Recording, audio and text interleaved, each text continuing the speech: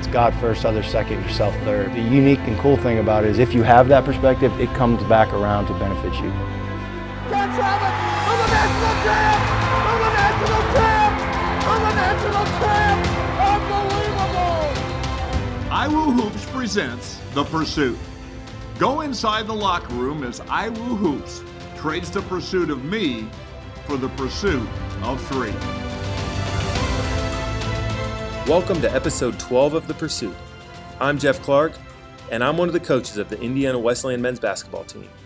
In our past few episodes, you've heard about our team's 3-game losing streak, how the players were on edge, and even gone inside a players-only meeting. Today, we're going to talk to Coach David Osborne about the team's response in the next game. Coach Osborne has only been on our staff for a year, but he's already made a huge imprint on the culture of our program and had a lot of success both in coaching and in recruiting. He's going to share about his journey to Indiana Wesleyan and then take you inside that huge win and locker room celebration that reversed the trend of the season.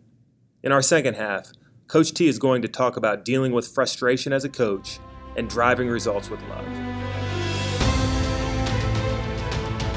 We're joined now by Coach David Osborne. Coach, take us back in your journey. In the process of the pursuit, we're in January now, but before we get to that, let's rewind and just tell about how first you got into coaching and then how you ended up at Indiana Wesleyan.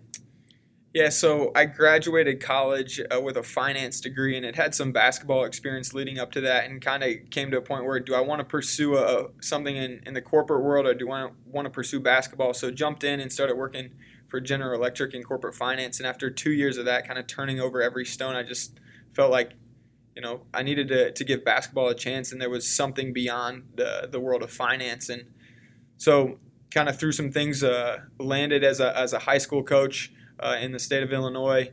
And after doing that for a couple of years, it would have been a little over a year ago now in the spring, got to a point where I wrote a list down of what I was looking for next in my journey. And three things that stood out and came to mind is I wanted to find a place that I could serve. I wanted to find a place where I could learn and grow, and I wanted to find a place that I could call family.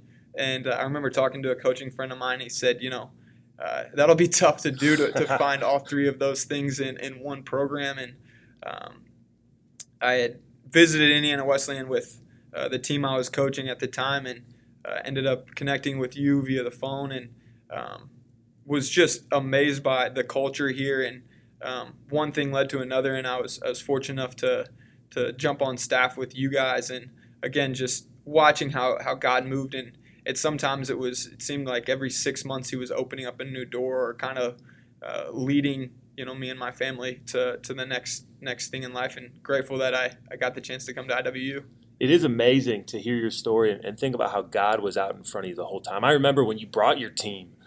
I remember your team wasn't playing the way you wanted to, but the passion that you led them with in practice, and even the way we connected over the I Am Third philosophy while you were here with your wife, Amber. And then when you called, it happened to be around the time when Coach Ethan Whaley, a guy who'd been on our staff for a long time, one of our best friends, very influential in our program, he took over the women's program. So we thought a spot might be opening, but from the start, we could just tell you were a guy who was hungry to come in and serve and learn and grow and find family. That coach said, you probably won't find those at any one program. What would you say to him now? Man, I would say I found it here first and foremost, right? And I think that just speaks to the special place that Indiana Wesleyan is, right? Just starting with the end in mind, what is the goal here? It's not putting wins in the win column, although we enjoy that, but it really is discipleship at a high level, and pointing kids to Christ through their time here in the program, and doing all that, again, with a God first, other second, and I am third mentality. Talk about this for a second. So, as college coaches, we're paid to be able to sell our vision and our program. And in the recruiting process, we see it all the time. There's so many college coaches that can say something that sounds so good, but then when you live in the program on a day in and day out basis, not all of it can come to reality. So you had seen us from the outside as a high school coach, and then you were coming in and we'd been talking through the hiring process. How are things different and how are they the same after a year in the program?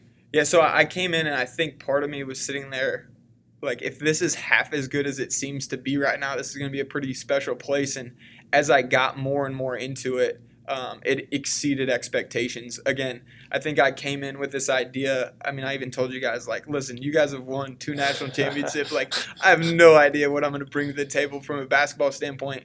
But I was excited to learn about the X's and O's and that sort of thing. And not that I haven't taken a lot away from that, but it was beyond that I just found myself like, man, there is so much good stuff going on here, and there's so much to learn. And that was off the court, discipleship, just the community that the coaches had, and then seeing how that infiltrated all throughout campus. I mean, I think it starts with the humility of Dr. Wright and just the leadership of Mark DeMichael. And again, I meet people from all over the place on campus, and God's telling their story in a special way, and just seeing how IW is a special place. And I think the men's basketball program is one of the best places to get plugged in here on campus. It's funny how you were hired in at a time when we were sharing the vision of hunger, habits, and humility to the team. And you really fit that. You were hungry to grow, but you had a humility about the way you went about that. You were coming in saying, hey, I just want to grow and learn and serve in any way I can. And because of that, you were able to have a huge influence on the team. I think of Joel Okafor and your work with him and some other guys.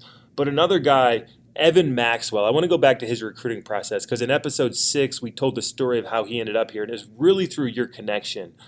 And Evan shared how you were just one of those guys who just dives in. And even your first conversation with him, he just knew there was something different. And I remember when you text me, is this a guy we'd be interested in? And I thought you were a little bit crazy to think that we should go after a Kansas transfer. But again, it was evidence that God was out in front of the whole process, that you had that connection, and then Evan ended up here. Yeah, I think it's, again, as I just think back, there's some vivid memories you have of that whole process, and sitting there in the car with my wife being like, man, would Evan be interested in this place? And then remember watching his highlight video. I remember sending that to you. I remember that moment. But, yeah, I think as I talked to Brandon, who's Evan's brother, and we talked a little bit, and then the first time I talked with Evan, I probably broke every recruiting rule in the rule book, just how to go about that. I'm a pretty transparent guy. I wear my emotions on my sleeve, and as I had dove into this place and started to see how things go, you know, if you're passionate about something, you care about it, and you think it's real and authentic, all you want to do is share it, right? So I'm on the phone with Evan just like, this place is incredible, you know, just running down the line about who you guys are, how I'm getting to know you, what the program stands for, how it's a place to grow, you know, why I'm attracted to it. I'm not sure, again, how much basketball we even talked about at first. We talked just at length about, you know, what does this look like and why am I passionate about it and what's he looking like. And it was a great place, I guess, to start the recruiting process for Evan. Now let's fast forward to January. This point in the podcast, we're in a 3-game losing streak. You're in your first year as a coach, and coming out of this 3-game losing streak, we're playing Bethel, at Bethel. It's an extremely hard place to win. They're a phenomenal program, and it's your scout. So there's a little bit more pressure on you. What was going through your mind? Because we've talked in past episodes about how we had put our guys as a coaching staff on edge, and we viewed this as a really important game. So obviously, as you mentioned there, the guys are on edge, and not to make it too much about me, but it's your first conference scout, again, on the road against a team, I don't know how, 25 games or something like that it's been since they've lost at home.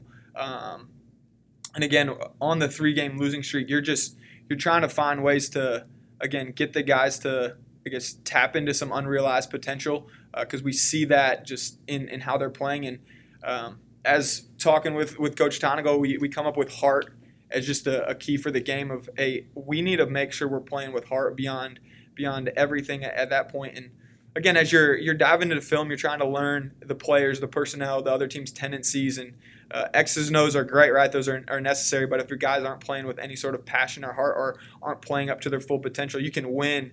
And again, if you're not realizing full potential, you kind of leave feeling a little bit empty. So again, just all the time and the preparation of just wanting to make sure that the guys took the next step in that moment, and just collectively as a staff, how we're trying to push them to take that next step. There's something special as a coach when you see something like this, a vision to play with heart. and it's lived out on the court. And I remember that game from the tip. Our bench was locked in.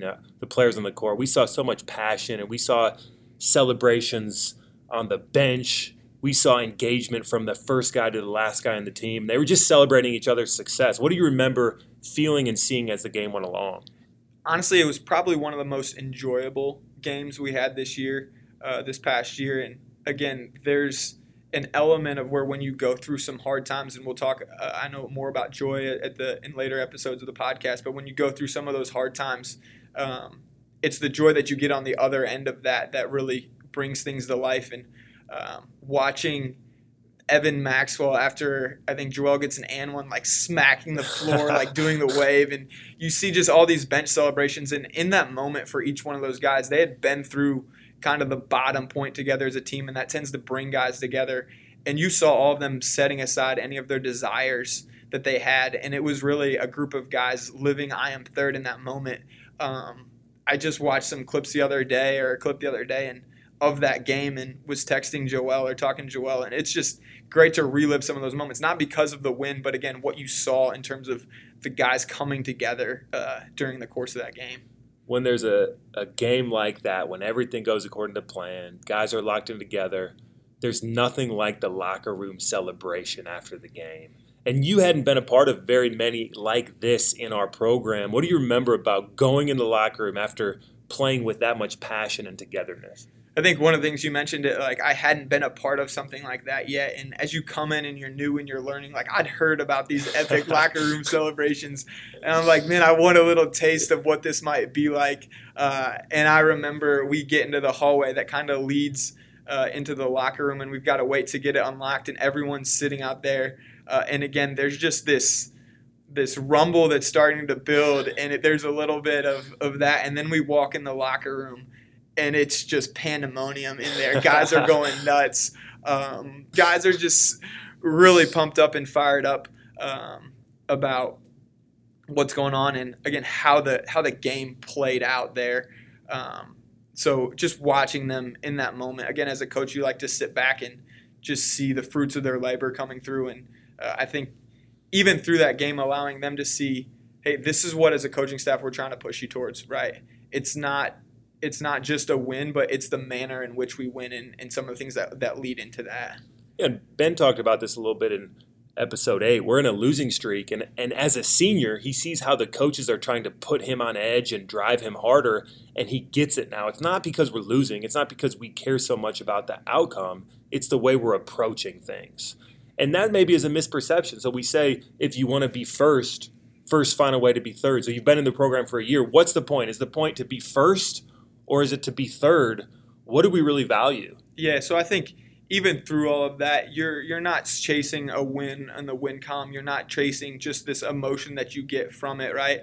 And I think all of us on the coaching staff and just people close to the program understand that if we're not chasing the gospel and we're not chasing true heart and life transformation, not just for us, but for our players and those that come in contact with the program, we're missing a key part of it. And so I think for us, it's, we realize who Jesus Christ is and what he did for us. And it's because of what he did that we get to live a life that's totally different and transformational. And we get to coach for his honor and glory. We get to play for his honor and glory. We get to disciple. We get to share what he's doing in our hearts and lives. We get to share what he's doing in our program because of who he is. And I think sometimes it can be something where it feels restricting because I guess in some ways that's how the world views it. But in so many ways, it's one of the most freeing things. It's the most freeing thing to walk with the Lord and just see how he moves in each of our hearts and lives. And we're going to talk more about this freedom when we come back for the second half with Coach Tonagel, talking about what it looks like in the midst of a losing streak, not to coach out of frustration, but to drive results with love. This podcast was created to take you behind the scenes of building an I Am Third culture in a basketball program. But IW Hoops believes this philosophy can translate to any context. As we enter this 1-minute halftime, we want to let you hear from our sponsor, Insurance Management Group, who is building a culture of I Am Third in the insurance industry right here in Indiana. Here's IMG President Trent Daly. Pursuing the I Am Third lifestyle has helped me grow as a leader in all aspects of life. Putting God first, my colleagues and customers second, and myself third has impacted IMG in ways I couldn't have imagined.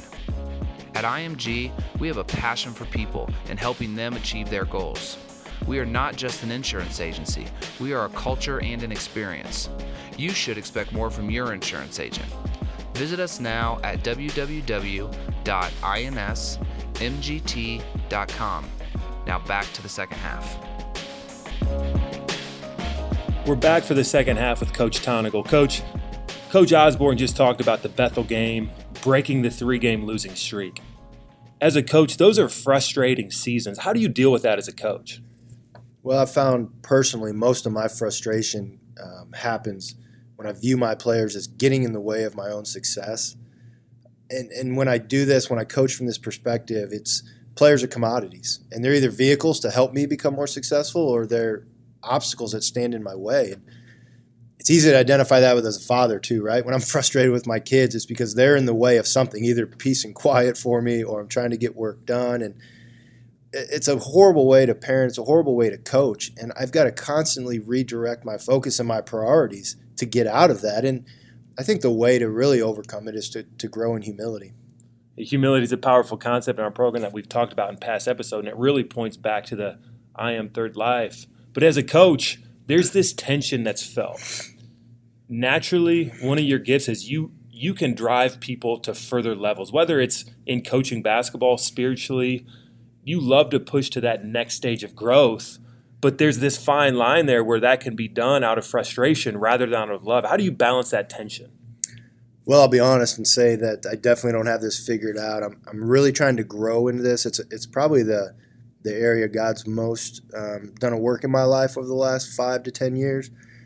And I wake up every day and I think I ask God the same question, is that, in a culture that demands performance, how do I as a coach get those results without producing a performance-based identity into my players?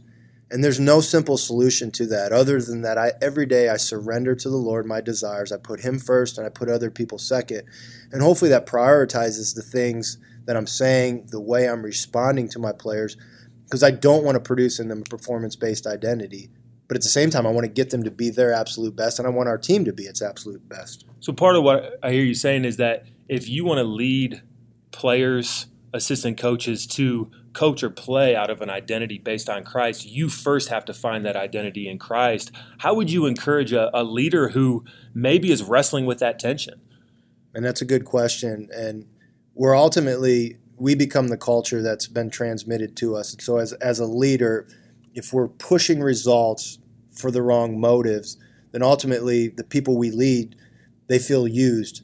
So we have to put people first. We have to understand that they have a heart. We have to lead with empathy. And as we understand their hurts, their dreams, their visions, we mold that into the grander vision. I think people feel like they're a part of something special. Now back to the Bethel game. The last several episodes, we've been talking about the tension in practice, how as coaches we've had to put an edge within our guys, and we go into this game with such a pent-up emotion. And then we win the game and go in the locker room, and Coach Osborne talked about the locker room celebration. What's it like as a coach to be in that moment when you're just celebrating as a team? I think those post-game celebrations are some of the most exciting times that being on a team offers. There's something about jumping around, bumping, screaming, dancing, yelling, water flying. And you know what? I hope our guys never grow out of that. I hope that when their child comes home with a good grade or something exciting that happens at school, that we're never too cool to celebrate and we're never too cool to get excited, because most of us, we miss being on a team if we're really honest. And that time, that 4-year period, it comes and goes. But then you're given a new team. Maybe you're a father. Maybe you're a husband.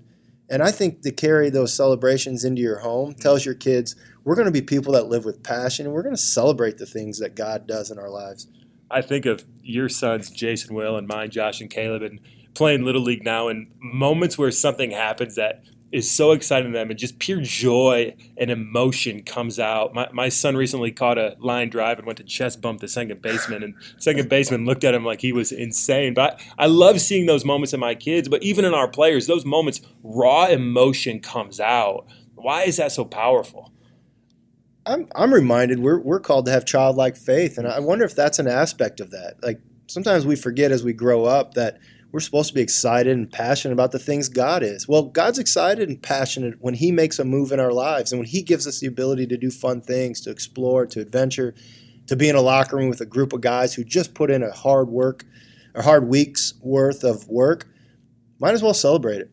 I think back to a proverb you shared in a previous episode about, remind me that.